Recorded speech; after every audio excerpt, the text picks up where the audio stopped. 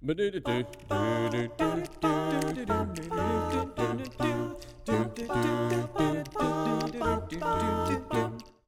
there, welcome back to the podcast. This is Jonathan Edwards with PureAndSimpleBible.com.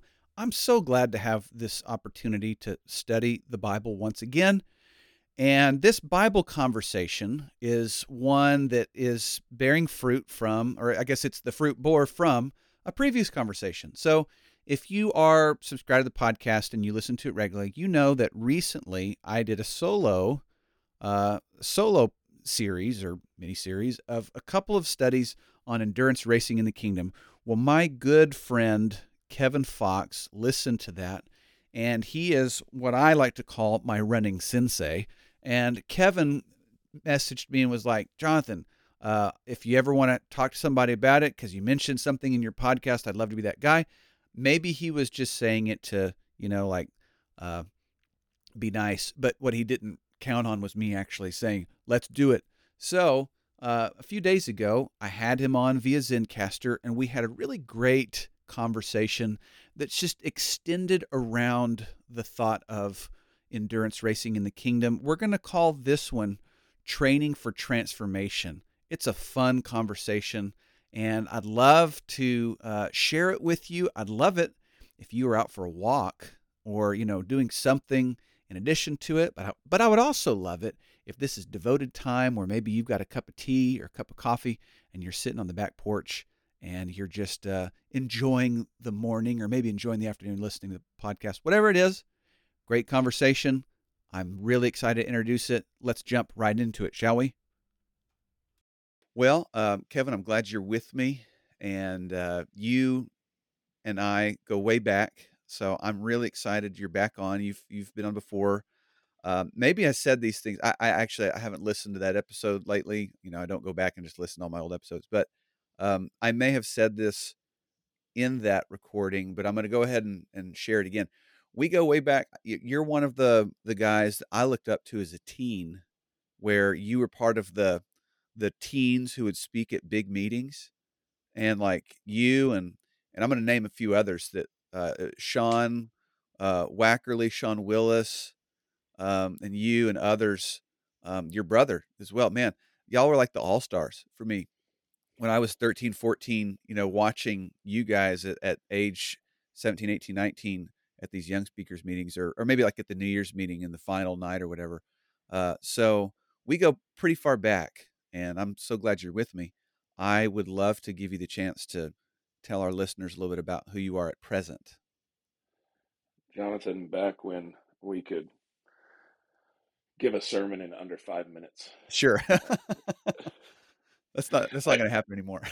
no, I actually I think about that often and how good of a training ground that was, learning how to leave people with one thing and one thing alone and get it done in 5 minutes. Sure. When I gave my first short talk, the only goal I had was to not trip on the stairs walking up or Yeah. walking down. Yeah. Yeah. But that's a long time ago, and I'm really a fan of what you do with the podcast. I enjoy listening. I enjoy getting introduced to other people. I confess that I listen to most podcasts on 1.5 speed, and your podcast is something that I listen to while I'm running, and I've been tuning in to the latest episodes, and I'm just not in your studio this morning, but I envision the two of us just kind of out on a little run, talking this morning. Ooh, I So, like that visual of, yeah, we're like the old ladies who are, out for a walk in the neighborhood, chit-chatting as we go. Um, man, this is tough, Jonathan. You just reminded me of how old I was because you said used to be young, and now we're old ladies out walking. I cannot wait for the next metaphor to drop. okay. Just wait, I've got plenty in store. Kevin, in case somebody didn't know who you were, just give us an idea of who your people are and where you live, what you do. Jonathan, I work with the church in Midland, Texas, Westway Church of Christ. Uh-huh. I've lived here for over 20 years, We've got four kids, a senior, a freshman, a sixth grader, and a second grader, boy, girl, Ooh, boy, girl. the whole My wife, spectrum. Marcy, the whole spectrum. My wife, Marcy's from Michigan. I grew up in California, and um, we work in the Midland, Odessa area. We have a bilingual congregation in Odessa that where Brother Juan the Third works, and we have just a really special place out here in the desert.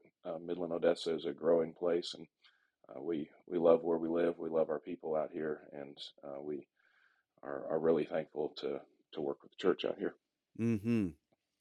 Well, to give folks some context uh, about what we're going to talk about today, last week or the last couple of episodes that I've released were, if we're putting it in a timeline, it's around the new year, and I didn't have a guest, so I decided I would take a sermon that I had just given at Valley Parkway and kind of speak from the heart in studio. So I split it up over a couple of episodes, and it's about running this kingdom race with endurance because of, as Hebrews 12 will say, there's going to be a lot of adversity, a lot of challenges to overcome, and Hebrews 12 really sets up a great organization for getting us in that right mindset for kingdom running.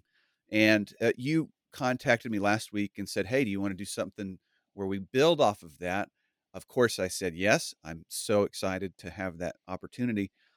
As you were listening to that Hebrews 12 podcast, what was kind of maybe a big idea for you that you really wanted to come and communicate it to our listeners? Well, first, I love teaching that is exegetical, where you just walked through the scripture. I really enjoy that. I think the majority of my teaching is just walking through scripture, and I really uh, connect well with people who teach where they walk through scripture, ask questions, answer it, and draw out application from the argument, and I say argument in a positive way of Right. the writer, but Sure. ultimately the writer is the spirit, and so I think Hebrews is a tremendous example of a a well organized letter that really allows us to follow the mindset and understand the reasons why we're doing certain things. Yeah. And yeah, as you walked through that, I think at some point you mentioned maybe I'll have a guest on, and I just at that very moment I just thought, man, that'd be fun to just talk some more about some of the things Jonathan's talking about, and so I think I just sent you a text and said, hey, if you want to talk, we can talk more, and didn't think much about it, and then you said yes. I was like, okay, I guess we'll do that. So one of the things I really liked is you brought out the idea of uh, discipline from Hebrews, and talked about discipline uh, not as a negative thing Right. necessarily, but Right. discipline in the sense of training. And Right. as you talked about running, I don't know that everybody is a runner, and Sure. uh, I know this for a fact: not everyone needs to be a runner. Right. Some people's 20-minute walk is more challenging than a 26.2 mile race because Right. uh, for some people to get up and walk for that amount of time based on their challenges, their background, their environment, that's more commendable than somebody else running hundreds of miles, literally. And Right. so I think as we think about running or races or things like that, it's good to remind people who are listening, especially from a broad background, that not not everybody is called to do the same exact thing, and that's probably a good lesson to think about in the Christian life in general. However, it is good for everyone to be in training at some level. Mm, And I think that's what the writer of Hebrews is reminding these Christians is that undergoing training is not a bad thing. It's something that we're all called to as disciples. Uh, right. the word the word disciple is one who is involved in training. It's the same word that the writer's using here for discipline. And Oh, so that's a good connection. Our identity as a disciple is centered in the discipline. We are practitioners of the discipline, which is the life race that we have in Christ. I'm glad you qualified it for our listeners. Maybe some were listening in those episodes thinking, okay, I could maybe apply it to something else, but running's not my thing. So yes, please apply it to obviously to spiritual racing. That's what we're interested in is the spiritual endurance. We, however, are going to continue the metaphor of physical running just because it's a one-to-one connection and it's very tangible. Kevin, you're a runner. Um, you're probably one of my running senseis because you've run a lot more races than I have and you've run a lot further. Let me ask you, maybe I hope it doesn't come across as an odd question, but I'm gonna speak for just a moment and then I'm gonna ask you. For me, running is kind of sacred. I don't like to I don't post about it on social media, right? Which I know it's the irony is I'm talking about it on a podcast that other people can listen to, but I don't just share it with the masses. For me, it's very personal. It's very spiritual. I find when I do train to run a race, even whenever I've won the prize, so to speak, right? I finished a race, I get a medal or whatever. I don't even like to post that stuff because it's very personal. I'm curious what your the way that you relate to running and training, etc. Uh, do you enjoy sharing it with others? Is this something that is a part of your public persona? Is it something that's private? Where do you fit in that mindset? that's a great question. And it has changed. And I could probably talk a very long time about the short question that you just asked me. Okay. Let I really I really look at you. You said that I'm your running sensei. That's pretty funny. When I have not always been a runner. I I did not run track and field or even cross country in high school or anything like that. But my dad would run 4 times a week, 6 miles, and just methodically. And Right. then when I started preaching, I had preachers that I trained with and looked up to that consistently would get outside and do some sort of physical discipline. Ron Quarter was one of Oh them. yeah.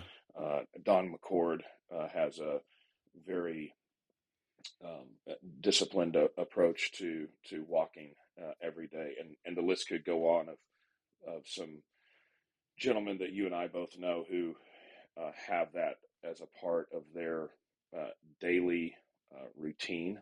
Sure. And as I began to preach, I thought about the discipline or the training that was involved in my own personal life.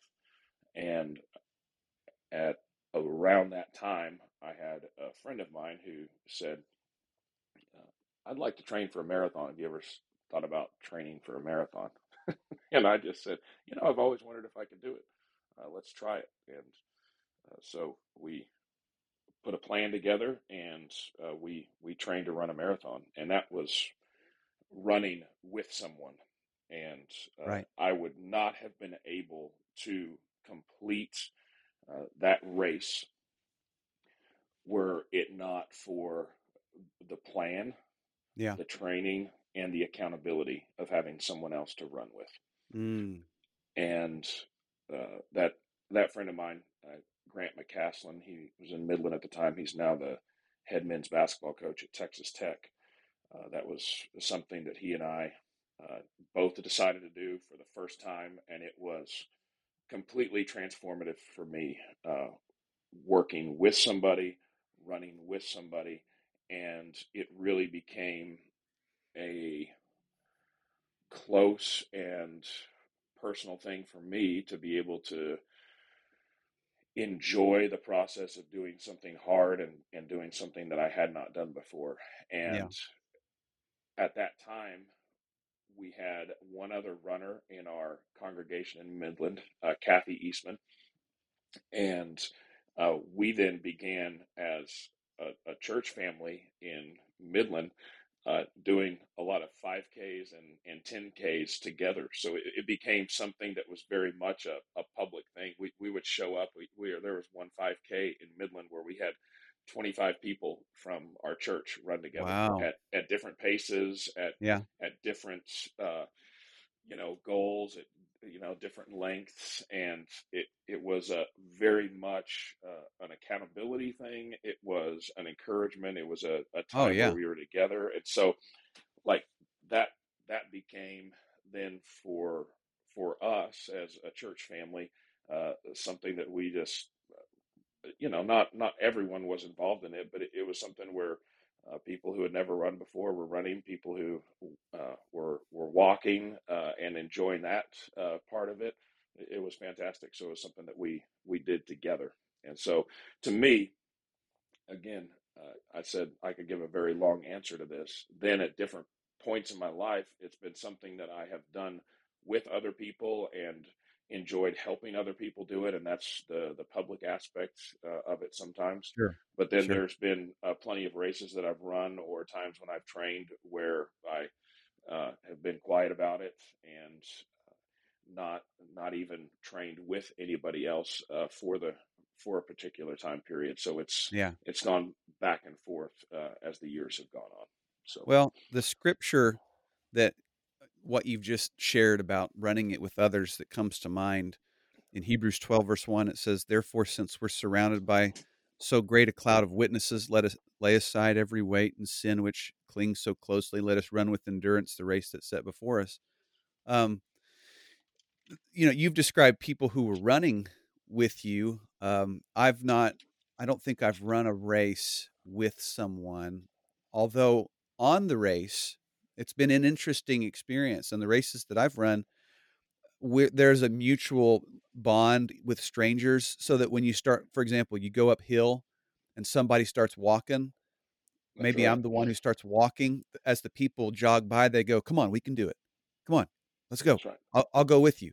And that bond was really cool across multiple races of kind of like we don't know each other, but we're in this common experience. The other thing that is really really fun, and then I'd love to get your perspective on this, are the spectators. Like there are people that volunteered their time to go and just pour water, or they're going and they're holding a sign that says turn this way, you can do it.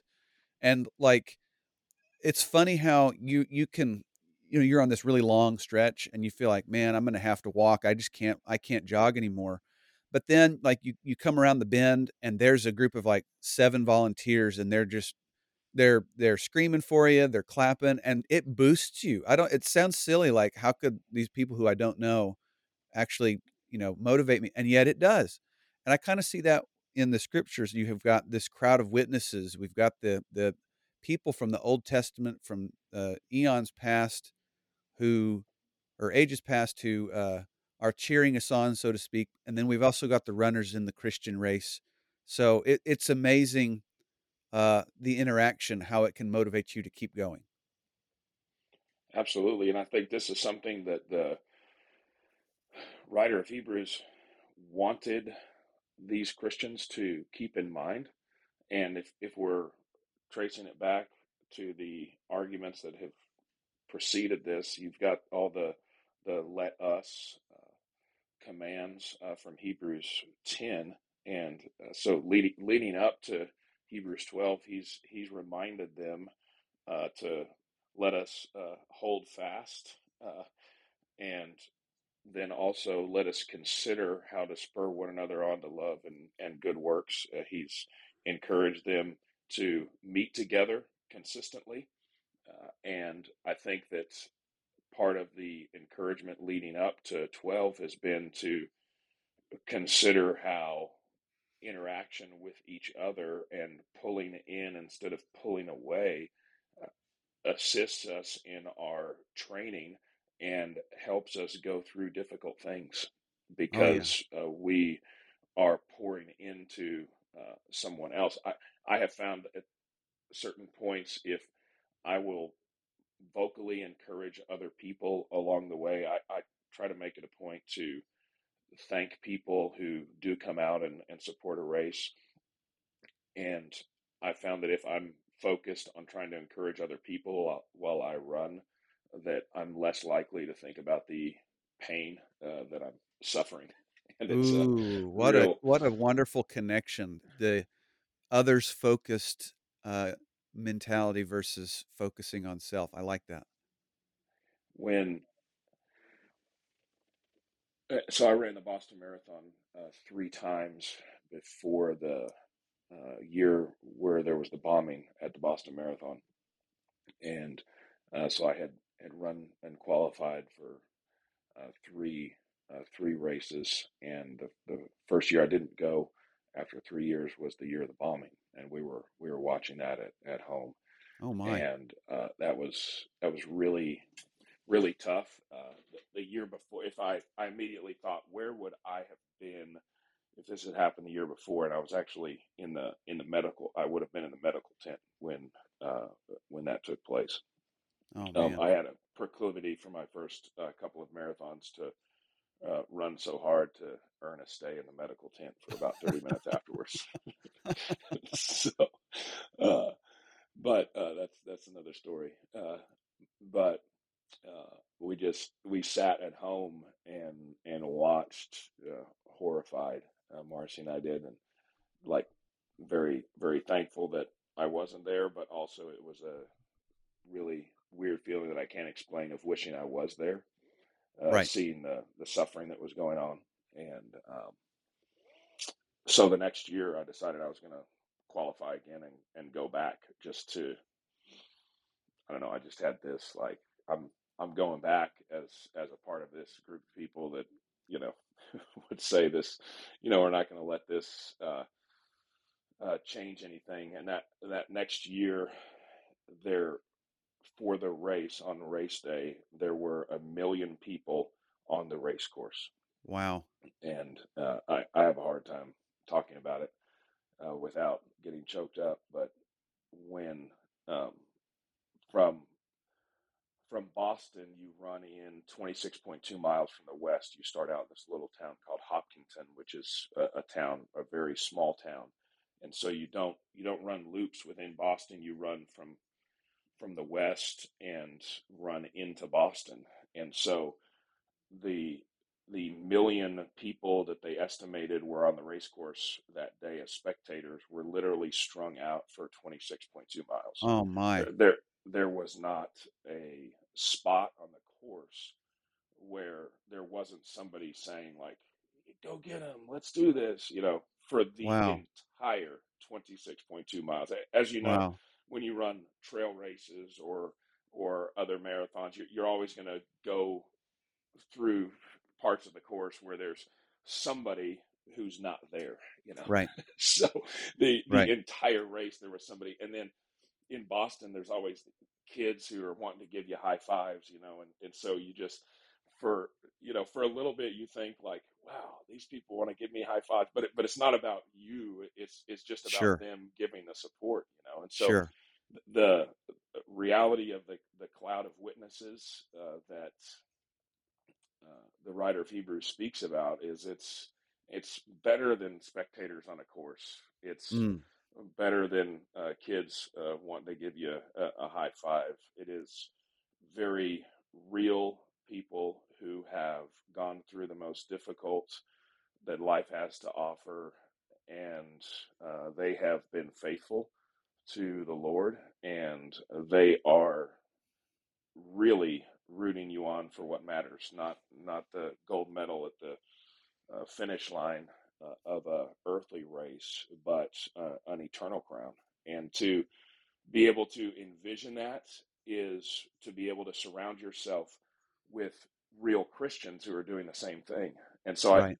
I bring Hebrews 10 and Hebrews 12 together because if we're to realize the reality of Hebrews 12, we have to make sure we're putting ourselves in situations where, whether it's over the phone talking to somebody or in the assembly, uh, singing together with somebody else, meeting together for Bible study and coffee, we are intentionally putting ourselves around people who are encouraging us to continue running, walking in Christ. And then that is the physical present reminder of the spiritual reality of what's behind us that Hebrews 12 calls us to. You know, the scripture that I'm honing in on, I've probably said this a lot of times on this podcast and in sermons as well, but what you mentioned in Hebrews 10, um, all of those let us commands, um, Hmm. the one that, the let us not that we sometimes hear is, let us not forsake the assembling of ourselves together, as is the manner of some. But it's tied specifically to a more positive command, and that is, let us consider how to stir one another up to love and good works, not forsaking the assembling of ourselves together, as is the manner of some. And, for years and years, I'd have Hebrews 10:25 in parentheses, and that's why we go to church, you know? And, but the first part of it, the positive command, is why, uh, whenever we do assemble together, or to your point, when we're getting together for coffee and a Bible study, when we're maybe even going out for a walk with someone, and it's just a Christian that we're spending time, whatever it may be, part of that cloud of witness, part of that encouragement of the race is that, the getting the mindset off myself, and thinking, how am I going to stir this person up to love and good works? And part of it is I just show up. Like, I'm not gonna not be there. I'm going to be there. I'm going to show up. And by showing up, and by having a mindset of being others focused instead of self focused, then I'm part of this beautiful, beautiful encouragement that we've just been talking about, this race where all the racers are at one point. I think what I said in the podcast last couple of weeks was mile 20, right? At Hmm. mile 20, when you're going uphill, when you've got somebody alongside you, or somebody that's, shouting encouragement, maybe from behind as they're approaching, it stirs you up, spiritually speaking, to love and good works, instead of, walking or quitting the race entirely, you know? Absolutely. And the consider is the active word there that I don't know that I always do a great job of, and that I want to do a better job of, is that requires forethought. That's proactive, right? I have Sure. to think about, okay, who can I encourage today, and how can I encourage them in their particular situation? That requires planning, that requires prayer, and that requires follow through. And yeah, you have to be able to show up in order to do that. But uh, just showing up is part of it.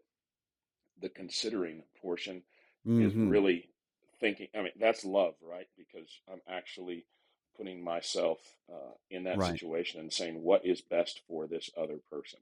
Yeah. And I have to consider that.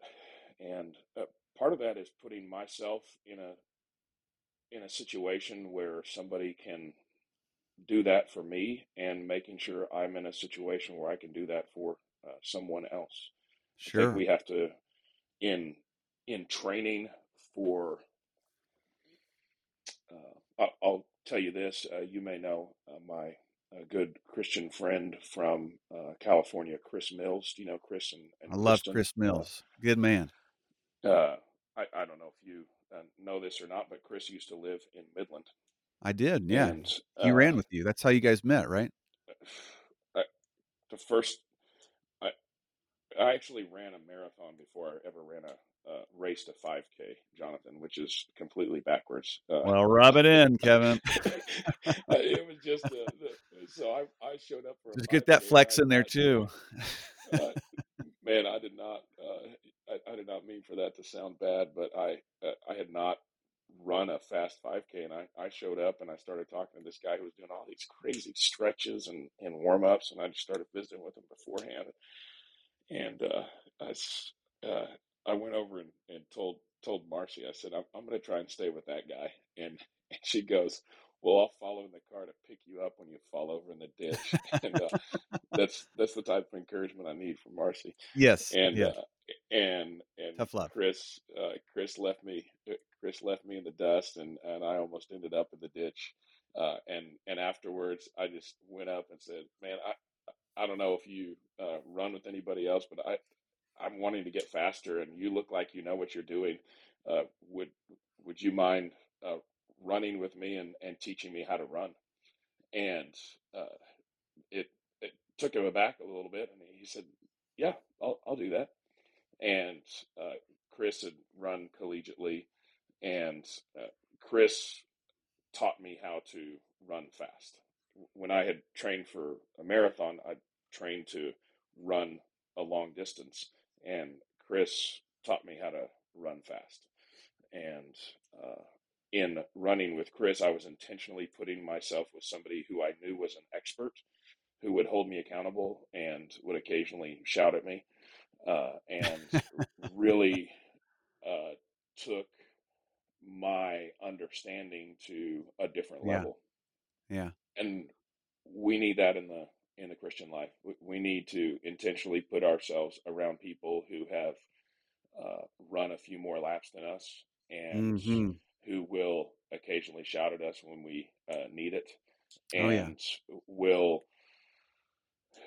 share their experiences with the less experienced to take us to new heights. And we need that for training, but it's Yeah. difficult because we're admitting we don't have it all figured out, but Uh-huh. uh, we really have to consider how to pour into other people who need maybe our experience, but also consider how we're placing ourselves in situations where there are other people who can keep us accountable and hold us to a higher standard. Sure.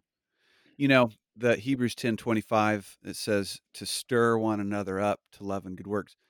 Considering how to stir one another, that concept right there, Chris stirred you up to a good work, right? But in the Absolutely. moment, it may not have always felt like very loving, but there was a time when this expert runner needed to teach the novice runner how to run properly, and that meant he had to stir you up. And so the stirring up might, for a moment, seem not very pleasurable. Like in Hebrews chapter 12, verse 11, it says, "For the moment, all discipline seems painful rather than pleasant, but later it yields peaceful fruits of righteousness." And I can imagine that even though you were stirred up to maybe do something different, uh, whenever it actually came through and you were able to maybe run faster or to run with better technique or whatever, that's whenever the righteous, or in this metaphor, the righteous fruits are manifest. You're able to see, oh, there is a difference here. I do get what it's about. It's been worth it to be stirred up this way. That's right. And no discipline uh, seems great at the time, Right. but the the training that really produces fruit will be the challenging and the the most rewarding. Physical training comes from placing ourselves consistently in situations that will, uh, you know, uh, yield growth. But in the moment, it doesn't. Sure. perhaps seem wonderful. However, um, and people who walk consistently, for example, I know some people who are listening to this walk for 30 minutes every day, and they have found that that makes all the difference in their attitude and their outlook Mhm. and their Mhm. perspective. Sure. And you don't have to run, but what will happen after a time is that when you enjoy the righteousness and peace that comes from training, you will learn to enjoy the training and enjoy the journey, and that uh, will happen in time. Some people say, I don't know, I've never gotten to where I love running. And I will tell you that there are at least twice a week when I go out for a run, I don't feel like going out for a run. I just know that I will feel a whole lot better afterwards. Right. Right. And I do have that mental pathway established in my mind. And I know that's a real thing, how God has created us to in our spirit and through our mind to be able to uh, actually exercise and walk, and that will help us deal with difficult things and establish good habits that actually can give us the space and the clarity to begin to understand and enjoy righteousness and peace. Mm. Mhm. Very well put. Now, Kevin, what I wanna do, you've said a few things in what you just mentioned, and then previously in this conversation about training and preparing, kinda getting ready for it. And so I'm gonna ask you a question, but before you answer, I'm gonna share a personal anecdote about what not to do. So just know that's coming. But, the question is how do Christians train for this endurance race in the kingdom? What are some give us some practical tips or some suggestions that all Christians ought to be doing in preparation, the same way, that all runners ought to be doing when they're preparing for a race. Now, let me give you the personal anecdote. I never trained with any professional, nor did I do a whole lot of reading or studying. I went on Google and found like a marathon plan, and so it'd say like on Monday run 3 miles, on Tuesday run 4, and then your long race was on Saturday, and then your Saturday races get longer, so you're running kind of short races throughout the week, and then on Saturday you're running a long race. Well, I did that. I've done that for a few different marathons. But what I didn't do during those times, I didn't properly stretch most days. I didn't do any sort of exercise for my core or any other type of exercise. I just ran. And Mhm. after a while, I've started to notice my lower back, it's just not what it used to be. I ended up going to a sports massage therapist who specialized in working with athletes. And that's pretty, I'm laughing at myself and shaking my head that I ought to go to a sports massage therapist because I'm not an athlete. Anyway, she I said, "My lower back's hurting. Can you please, give me a massage?" She goes, "Okay, well, get on your back." And I said, I don't think you heard me. My back hurts. I need it to be massaged." She goes, "I know. Get on your back." So I was like, "Fine." So I got on my back, and she started poking around in my belly, and she was like, "Hmm." She kind of give this very, in my opinion, judgmental tone. "Hmm." And then that psoas muscle that connects your back to your Yep. thigh, she touched that, and she was like, "Whoa, are you a runner?" And I said, "Yeah." She goes, "Do you do anything else?" And I said, "No." She goes, "Yeah, I can tell. You're soft in the core, and your psoas is like rock hard because you're not doing anything else, are you?" And I was like, "Whoa." And what she helped me understand, and I wish I could tell you that I've done a better job, but what she helped me understand was that our bodies aren't designed to do this one thing without doing other things. And if we do this one thing without doing the other things, it's actually going to hurt our body because instead of being well balanced and then able to run well, I'm actually degrading my ability to run by not exercising my core, not exercising my legs outside of running, not exercising my back, all that stuff. Anyway, it just helped me see it more holistically. Like I've got to do a better job of keeping my body disciplined so that when I run, I can run the race of endurance physically. But then I thought, ooh, what wonderful spiritual connection for the person who maybe they feel like I'm really good at this one thing. I'll just focus on that alone. And then after a while, maybe let's say it's prayer. Maybe they're really good at prayer, but they don't read their Bible. They don't maybe they don't spend time with other Christians. Maybe they're not engaged in good works as far as maybe with helping those in need or charity, and they just pray. But what happens is many times after a while, their prayers might turn cold, and or Mm. it's a challenge to pray, and they're wondering, I thought I was good at prayer. Why am I struggling to spend this time with the Lord? So now I'm going to go back to the question, Kevin, which was what and by the way, feel free to comment on training mishaps as well if you want to. But what are some tangible, real training goals for Christians to run the race of endurance? Well, let me just say, if you've made it this far in the podcast and you're now saying, "Wow, I want to go out and run," uh, please start slowly. Don't if you've never run before, if you've never walked before, maybe you're like, "Oh man, it was my goal this year at the beginning of January to get healthy." So you hadn't run for a year and you decided to go out and run 5 miles. You will get injured. It will happen. Right?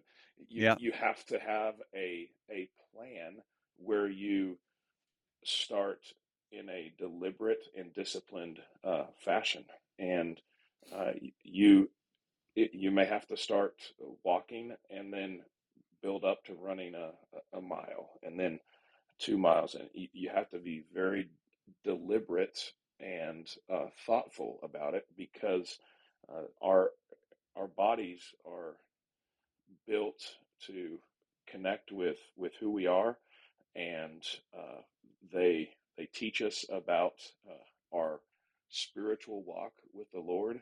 And so, as we decide to do any physical goal, we have to apply wisdom to that. And so, I mention that at this point because your experience where you went to an expert who identified your weakness has been the experience of many other people. And what I commend you for is saying, okay, I that's something to learn, and now I need to kind of address that and build that out. So too in our Christian life, I think sometimes people say, okay, I want to get closer to the Lord, so I want to go preach like that guy. And so we start out with some huge goal. Uh, start find someone who knows what they're doing, someone an elder, an older sister in Christ, and say, let's start walking together. And when I say walking together, it might actually mean walking, but I mean start start somewhere. Let's start reading a little bit each day together, and just talk about what we're reading. Start with something that is achievable and something that you can stay with, and then begin to grow in that.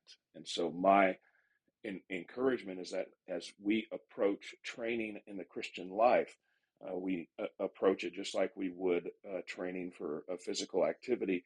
Start with something that's achievable, start with something that can be accomplished, and place yourself alongside someone who can keep you accountable, and then begin to grow and build off of small, achievable steps. Because Mm. Hmm. training for righteousness has a purpose. The purpose of having a training plan, and you had a training plan for your marathon. I have a training plan for my marathon, for every race that I run. The Yeah. purpose is not to check off the days where I've trained. The purpose is to be transformed and to actually see that growth is happening. when I set out to train to grow in the Christian life, the purpose is not to just say, I've prayed today, I have uh, read the Bible today. Jesus addresses this in the Sermon on the Mount. If you're doing it for the praise of men, then you have received your reward in full.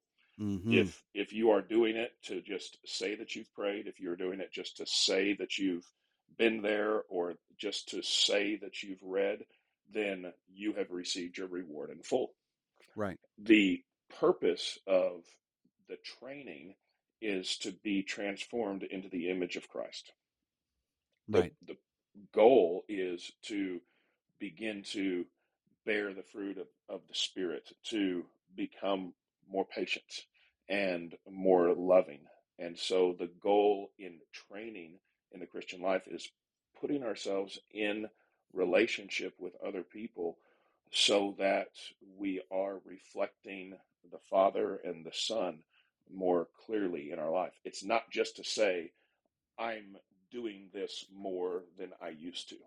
Does that make sense? Oh, it totally does. Romans 12 verse 2, the be transformed by the renewing of your mind.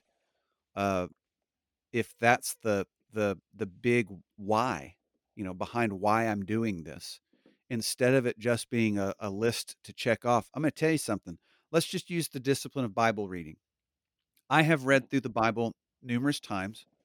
Uh, when I read through it with the intention of checking off a list, I find it to be one of the most cold, unconnecting experiences of my faith. Mhm. When I read it with the intention of being transformed, um, I find it one of the most enriching experiences. So I'm hoping that is validating kind of what you just said. What's the intent behind the discipline that I'm doing? And I'm the kind of guy that I love a good list, right? Like Mhm. I will Same. make a spreadsheet on Microsoft Excel with, I mean, I have literally flipped through my Bible. I've counted up the total number of pages and divided it evenly by 365 so that I was reading the same amount of words daily all year long. And I could devote 20 minutes a day and get through it in a year. And yeah, there was an accomplishment. Haha, I read the Bible. But what was missing was the hungering and thirsting for righteousness. And it's not that I went on social media and bragged day by day about all the Bible reading I was doing, but the reward that I got for these types of works was that I could look at my list and feel good about myself. So maybe the question, Kevin, is how do people who are just getting started, they're going to have that or they want to have that mindset of being transformed by the renewing of their mind. They don't even know where to start. And now they're hearing, don't do a list because then you'll just be doing it for the list's sake. What can we share with them to encourage them in their Bible reading or in their prayer, whatever it may be, the discipline? What tangible, practical thing can be helpful both in helping them be transformed, but then also, starting from zero?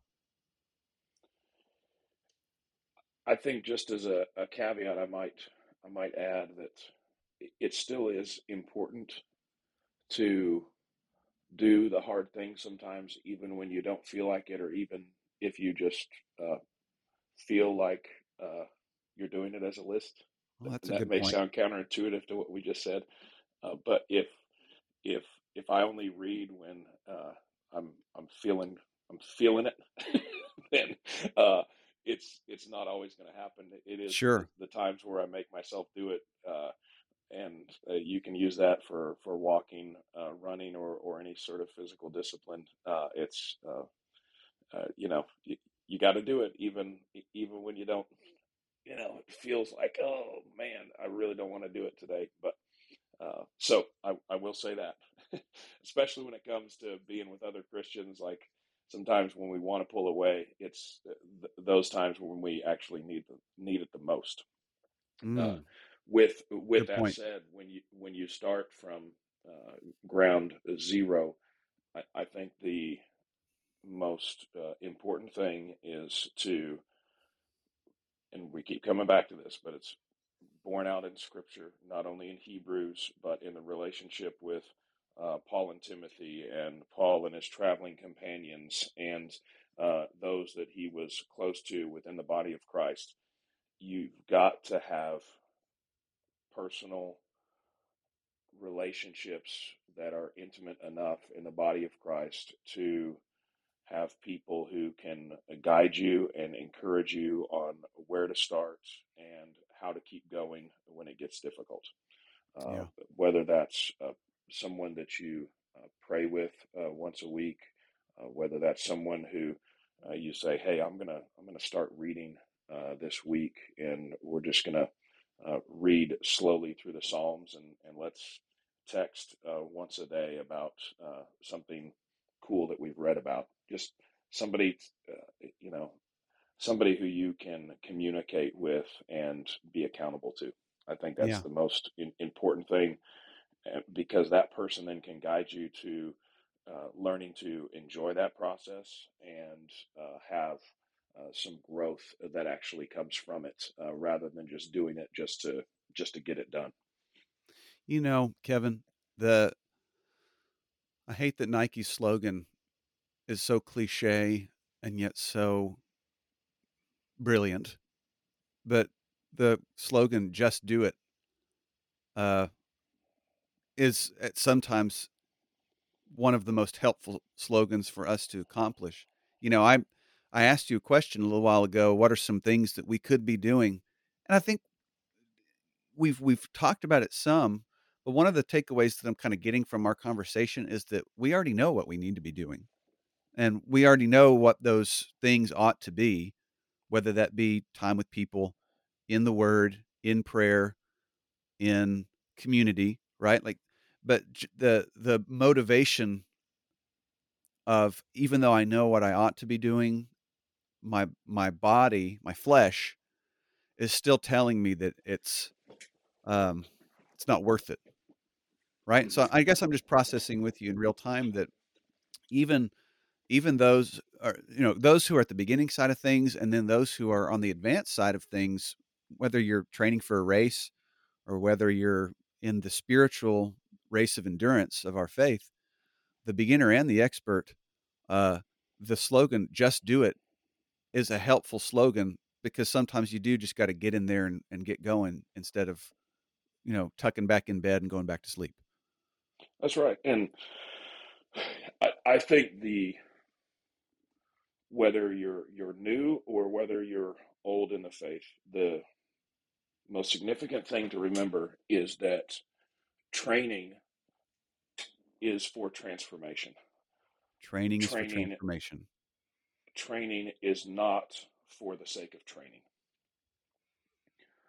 Just pause for a second to let that sink in. Yeah, Training dramatic pause. training training is for transformation, and our our transformation into the image of our Savior is where we are headed, and that is a task that we can be confident in as we are moving towards it, because we are, if we are in Christ, we are a new creation, and we are thankful for where we are at.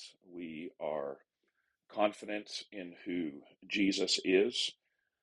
We also realize that we are always growing, and Mhm. that we are never at a point to where we say, "Well, I'm on the mountaintop and I'm just gonna hang out here." Right. We are always growing, and we are always being transformed, but never hopefully having an attitude in the moment of, "Oh, I'm a horrible person," or, "Oh man, look at that person over there, they're so much better than." No, if we are in Christ, and we are growing faithfully in Him, we are thankful for where we're at. We're confident about who we are, but we're also intentionally saying, "I am training for transformation. I'm not just Mm, training for the sake of training." I love that. I love that there's purpose behind the struggle, and purpose behind the discipline, instead of it just being for discipline's sake, because man, I there's been so many times I've fallen off wagon, so to speak, because I really feel like my mindset has been, well, I got to go to the gym today because that's just what I got to do. Instead of having a mindset of that training is for transformation. You also brought up this point that what we ought to be if we're being transformed. We're being transformed into the image of Christ. And that makes me think of Hebrews 12, verse 2, which says, That's right. looking to Jesus, right? So we've That's right. we've been chewing on several verses in Hebrews 12. We talked about Hebrews 1 for a bit, but the idea is as we're in this kingdom race, running the race of endurance, even in the kingdom race, our eyes aren't on the concrete like some runners do, and that can slow them down and get them off track. But our eyes are fixed on Jesus. It says he's the author and perfecter of our faith. And then it explains his training for transformation. It says, for the joy that was set before him, endured the cross, despising the shame, and is seated at the right hand of the throne of God. Consider him, therefore, who endured from sinners such hostility against himself, so that you may not grow weary or faint hearted. Jesus, you know, there are scriptures in Hebrews that says that Jesus learned obedience. I think it's safe to also say Jesus trained for transformation, and he went from the divine and then took on flesh and then returned. He was highly exalted, higher, hyperextended, I think in Greek is what that word means. And the idea is that how could it be possible for him to have more glory? But he did. And so there was a transformation there, and we're looking to him. And so in our faith, our training ought to transform us in a similar way because we're looking at Jesus, who's the author and founder of it.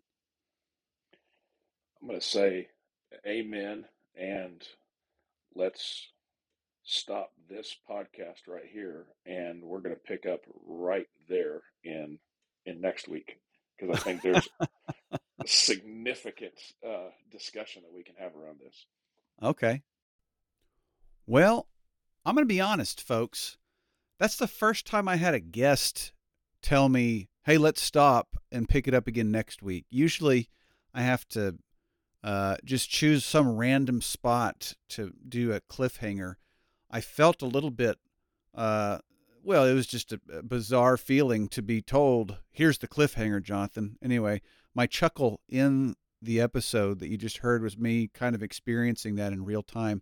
But it is a good place to stop because we're gonna pick up in this shift towards Jesus, the author and perfecter of our faith. We're also going to talk about the Psalms of Ascent in the Old Testament and how that's connected to all this. It's just a really fun conversation. So you need to come back. Now, a couple things before we wrap up. And I don't know how to do this well. I don't usually script out my intros and outros. It's just me talking to the microphone. But I talked a while ago about I was thinking about starting a Patreon. And a Patreon, if you don't know what that is an online way to support content that you really like. So if you find yourself wanting to be generous and you're always looking for ways to help things and bless others with generosity, then I just want to share the opportunity for you to be helpful and share and encourage the work that I do with Pure and Simple Bible. I will put the information for it in the show notes for this as well. But if you wanted to go over to Patreon, you could look up patreon.com/Pure and Simple Bible. My handle is Jonathan Edwards, and I have two membership categories right now. There's the listener and there's the encourager. So go check that out if that's something that speaks to you. Now remember, you can also go to the website, www.pureandsimplebible.com. All the stuff is there for you to download for free. And something really cool that I'm working on for 2024, I'm hoping to have new workbooks by the end of 2024. So stay tuned. I'm really excited to share that with you. I'm also going to be reviewing and revising Redemption Series, Bible Series, Church Series. I'm going to be updating those. The Redemption Series coming out soon. So I'll talk to you more about that later. So go check it out. And I just want you to remember, above all else, God loves you very much. And I do too. Lord willing, see you soon.